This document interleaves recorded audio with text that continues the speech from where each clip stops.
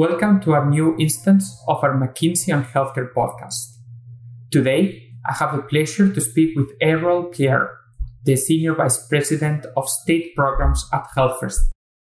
The topic of today's podcast will be health equity. The COVID-19 pandemic exacerbated long-standing health and social inequities, and a broader social discourse on health equity is underway. One of the organizations that has made such an activation is Health First. Health First is New York's largest not-for-profit insurer and provides plans across Medicaid, Medicare Advantage, long-term care, qualified health plans, and individual and small group plans.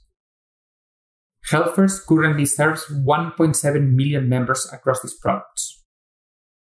Errol Pierre is the Senior Vice President of State Programs at Health First, and in that role oversees Health First Medicaid and commercial products. Errol, thank you for taking the time to share your experience with us today. Absolutely. And Carlos, thanks for having me. New York is arguably one of the most diverse cities in the world, with Health First members collectively speaking 70 different languages. How do you see that diversity creating challenges or opportunities in managing the health of the community?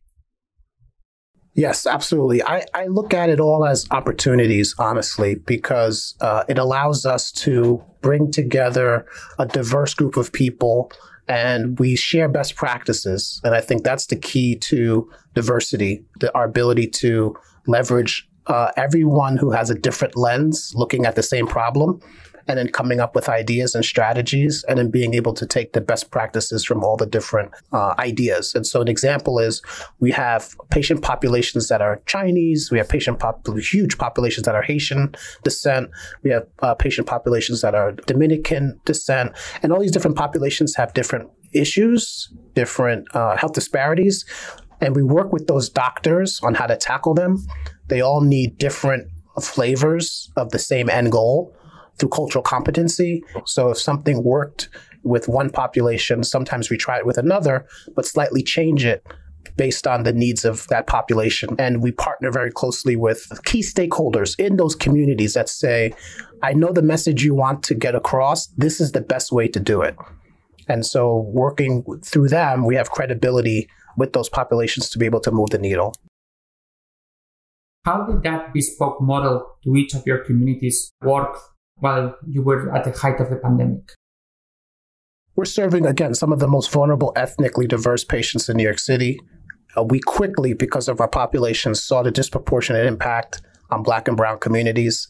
And that's from the South Bronx to Elmhurst, Queens. We also saw survival rates that depended more on your zip code than how healthy you were.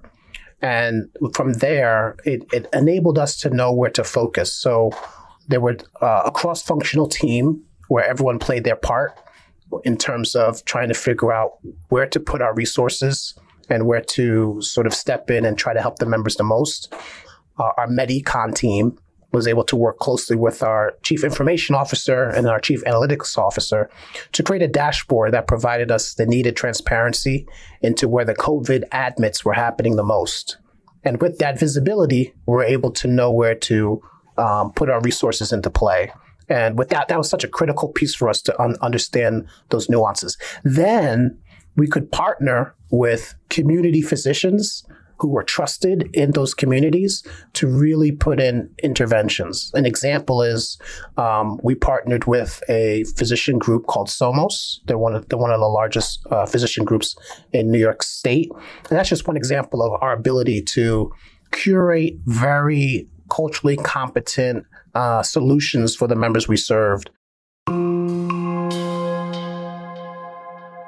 I think at the introduction, you talked about an app that you deployed to be able to engage members during the time. Can you talk a little bit about that and more broadly, how you've engaged members throughout these difficult years? COVID hit around March of 2020, and utilization was dropping tremendously for our community physicians.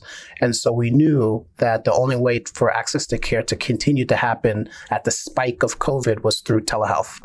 So quickly, we made sure that all of our 1.7 million members, if they had a phone, were able to get telehealth services. Our mobile app wasn't set to be released that early in the year. So we're able to move it up to around April, where we were able to deploy it, and they literally had to click a button to get access to telehealth services if they needed it. So that was one big push. Another big push was from our quality standpoint, our physicians were unable to get members to come to their doctor's offices, obviously, because of social distancing. So we modified the quality program where things could be mailed to the home, like a colorectal screening through Cologuard, versus things that had to be done in the doctor's office. So we're consistently looking for ways to make it easier for the member. The second piece was we worked with our pharmacy team. So through different partners that we have that were in our pharmacy network, members did not have to go to the pharmacy to get their scripts if they were on chronic meds. We actually had partners that could deliver it to their home, and we had a directory where you could look for pharmacies that did delivery. And so these were all things that we brought to the table in the height of COVID to make sure that our patients were taken care of, even though they couldn't physically see a doctor. We tried to wrap things around them. What other things did you do during the pandemic or before to support and collaborate with community organizations?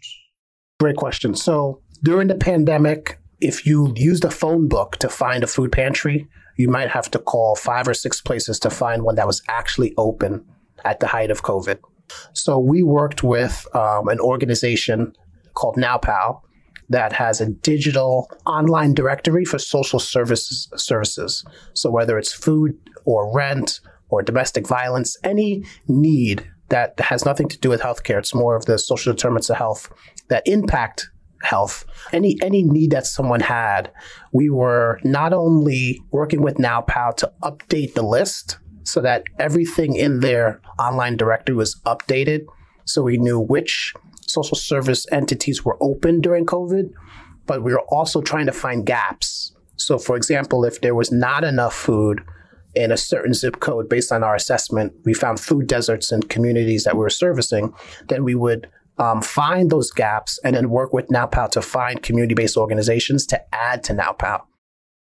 How do you all think about ways of engaging members that might not be as digitally native or who might not have access to a stable broadband? Our philosophy is we say digital first. Digital first doesn't mean digital only. We know many of our low-income members, our most vulnerable members on Medicaid, still have a smartphone. So while we're pursuing a digital approach, we always have an avenue for in-person partnership. But on the digital side, I'll give you an example. Our marketing team was using text messages to tell members where vaccination sites were, to ask members if they wanted a vaccination, and we would actually schedule it on their behalf. We're doing that through the digital means. Now, the non-digital means was we were consistently in communities. Once COVID started to open up a little bit, we were consistently in communities where the hurt was the most and where the need was the most, providing education with different partnerships and different providers. So we were giving COVID education seminars. We were donating masks at food pantries. We were donating PPE. We were in these communities. And so our digital approach is digital first. It's never digital only. So whether they wanted to see us virtually or see us in person, we had an opportunity for them to see us. The one other thing I'll say too is some of it was hybrid, partially in person, partially digital. So even in the community office, if you were in person, we still had a paperless approach. So using technology, someone could take a picture of the document with their phone and text it to our rep, and our rep could take it and upload it. So even in an in-person mode where we had social distancing, masks, plexiglass, there was still the ability to use digital tools even when we're in person. You also talked about data and analytics to help inform which communities to pursue and understand what was going on them. Can you talk a little bit more about that? They have different data sets that look at social risk. And so it's not a predictive model, but it's more so based on the zip code, the language spoken, the census tract data. It tells you a social index score to say these folks potentially are more vulnerable than other folks. And obviously we can back that up with some of our internal information and anecdotal from what we know from the field and some of the claims that we see. So we were able to segment our population based on this data so that we know if we enroll a member from that neighborhood, for example, there's a high likelihood there's going to be a higher disease burden. There's a high likelihood that this member is going to need care management. So we're proactively engaged in that member early on as they enroll, as opposed to just waiting for something to happen. So we're getting better and better at using analytics to be proactive in our care management approach. That's just starting. But we absolutely use data so we could better serve our members.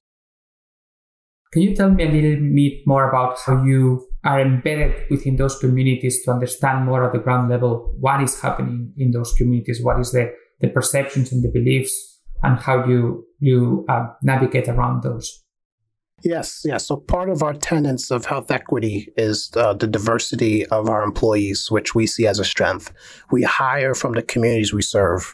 So we have over 400 people in the field that are enrolling members into products and re-enrolling and renewing members into products to keep them active. They look like the members they serve. They speak the languages, and there's a connection and a trust factor there. We do the same thing with nurses. We have nurses that go into homes to do assessments. We have nurses that do care management, and we try our best to make sure the nurses match the populations they serve. So that builds the trust. And it also, we have an ear to the ground on what's happening. So an example is as crime started to rise in the wake of COVID and Asian hate crimes grew, we quickly heard that from our Asian employee population and put into place security measures to protect them better as they were in the communities that they were serving.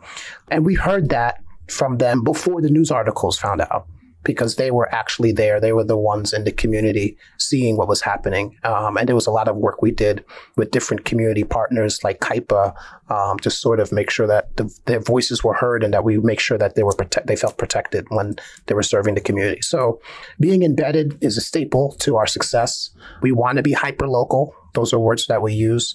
And we also have a community engagement team that their sole purpose is making sure that there are engagements with the key community leaders and stakeholders so that we have on the ground feedback on what's happening and what their needs are. And we listen to them. We're very collaborative with the communities to say, here's what we think we can do. What can you do?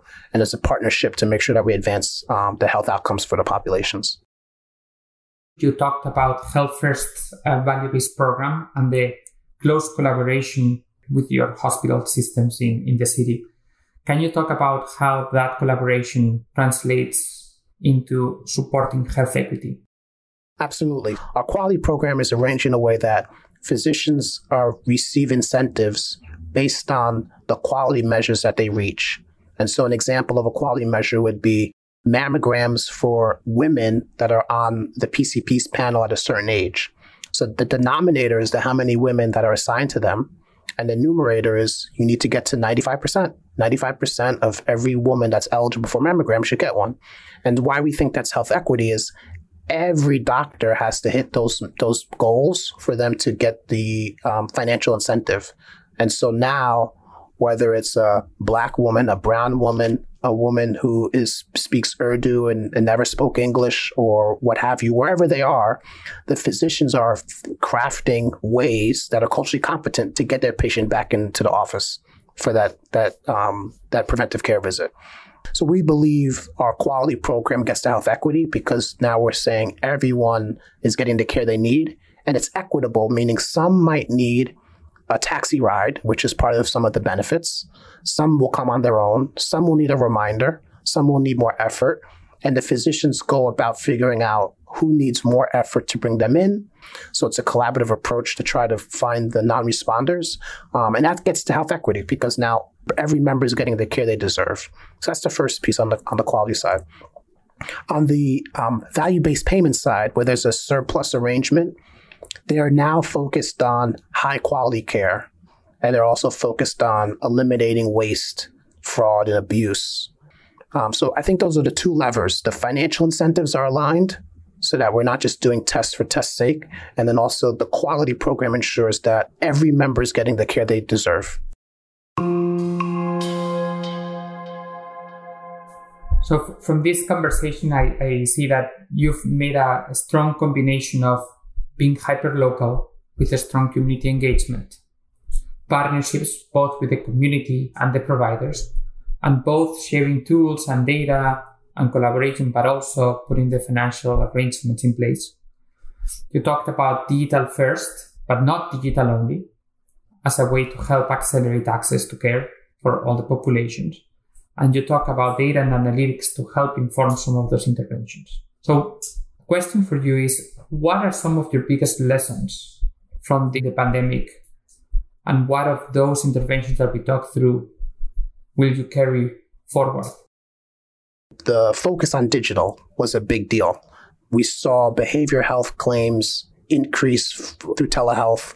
We saw our members using Zoom for the first time and being more comfortable with our cell phone. So I think those are things that won't go away in the future.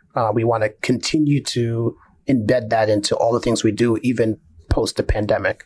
Another thing that we realized is the power of collaboration. There were different community groups, health plans, for-profit plans that were getting together in New York to help service the community that probably would have never collaborated in the past. And, COVID was a health issue, right? COVID is a virus.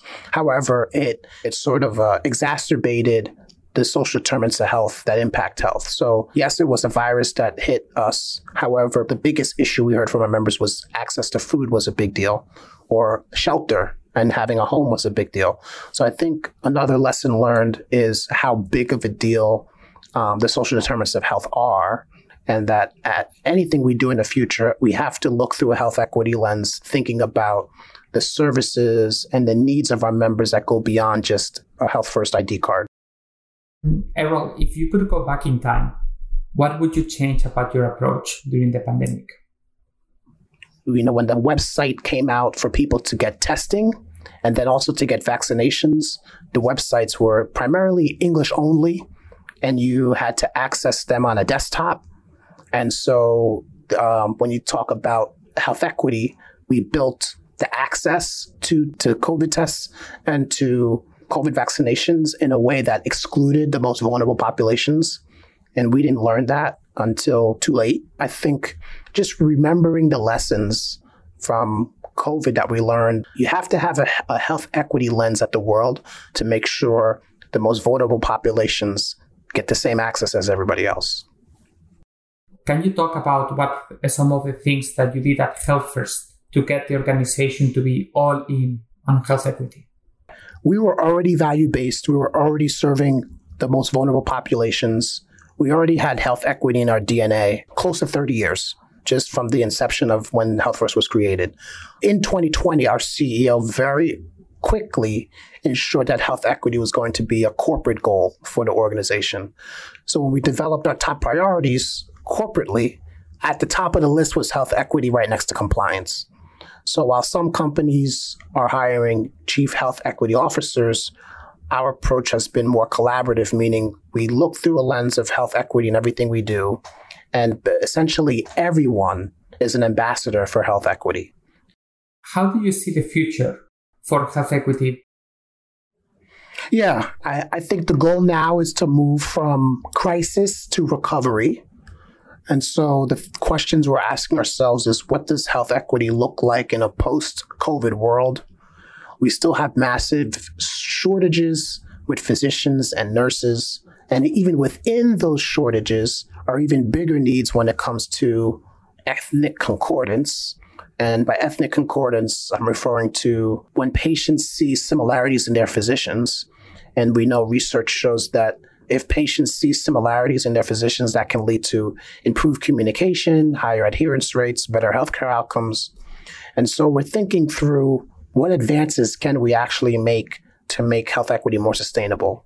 New York City and the Department of Health, they proclaimed racism to be a public health crisis. And so I think we're asking ourselves, what does our industry look like after that proclamation? What structural changes can we make to unravel the decades and decades of rules that allowed health inequity to exist? And we're literally trying to figure out a system that promotes systemic equity.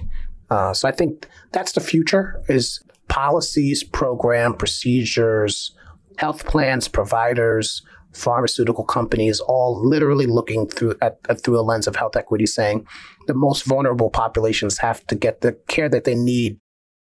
What structural changes do you think are needed to improve health equity across the industry? It's a good question. One, I would start with Medicaid rates. And then two, I would focus on the quality programs for health plans. And why start with rates? Until those change, we don't think we will be able to shrink the time it takes for a Medicaid member to see a specialist. So there's a big difference between the reimbursement rates for Medicaid plans as it is for commercial plans. And what that difference translates into is almost like a two-tiered healthcare system for members.